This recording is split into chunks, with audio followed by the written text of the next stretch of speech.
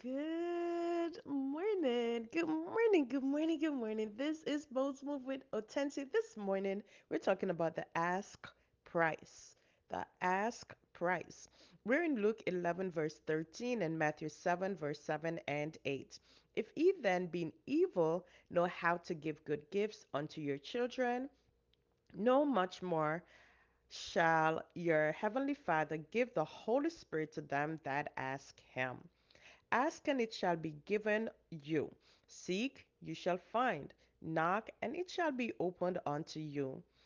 For anyone that asketh receiveth, and he that seeketh findeth, and to him that knocketh it shall be opened. Well, friend, in investing, we have the ask price and the bid price. The bid price is what the person who wants to buy the investment say, this is what I'm willing to pay. The ask price is what the seller, the person who has that thing, said, this is the lowest I'm willing to go for you to obtain it. And so, in our lesson today, we see the instruction as how to obtain what is needed. We are told to ask. And James reminds us that with that asking comes some conditions. Ask without wavering. So when we go to get something and we know that that person has it, we ask confidently because we know it is in their power to give it to us. And so we're seeing the same thing here where Luke is telling us we ask of the Father knowing that He will give it to us without wavering. And so our belief has to be there. Now, it seemed as if so many times, like my coaches, other people have said that you gotta ask and you gotta believe. And sometimes you're like, I believe. But when you go and you examine what is underneath, you find that there's some doubts there you're trying to figure out. You're trying to put the things in place and you're trying to put the structures in place to say, if I do this, I do that. Yes, those things are important. It's important to be diligent, but it's also very important to believe. And so we have that consistency of going and knowing that our Father, which is in heaven, He will deliver.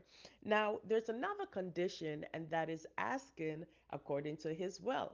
Now, how do we know we're asking according to the will?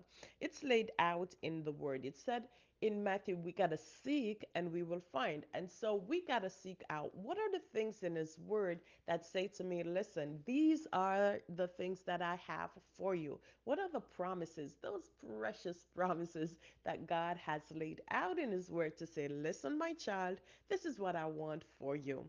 I was given this wonderful story about this man who went to, to heaven, got a beautiful tour, went with Peter, and saw this wonderful building filled with some beautiful boxes trying to figure out why are these beautiful gifts here.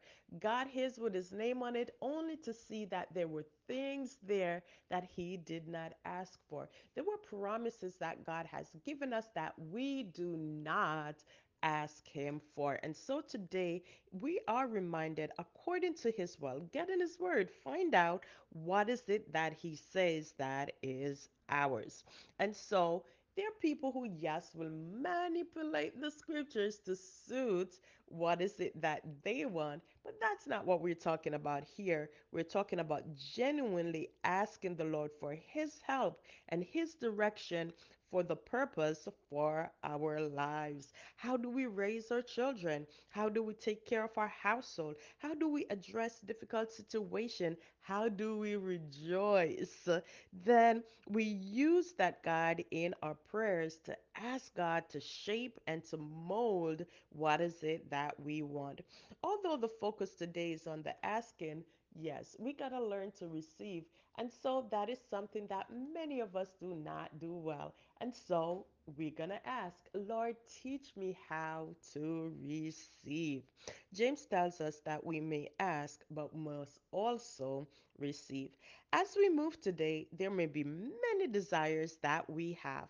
Let us ask with supplication, with thanksgiving, according to his word, and he will grant us his desire as we press good today.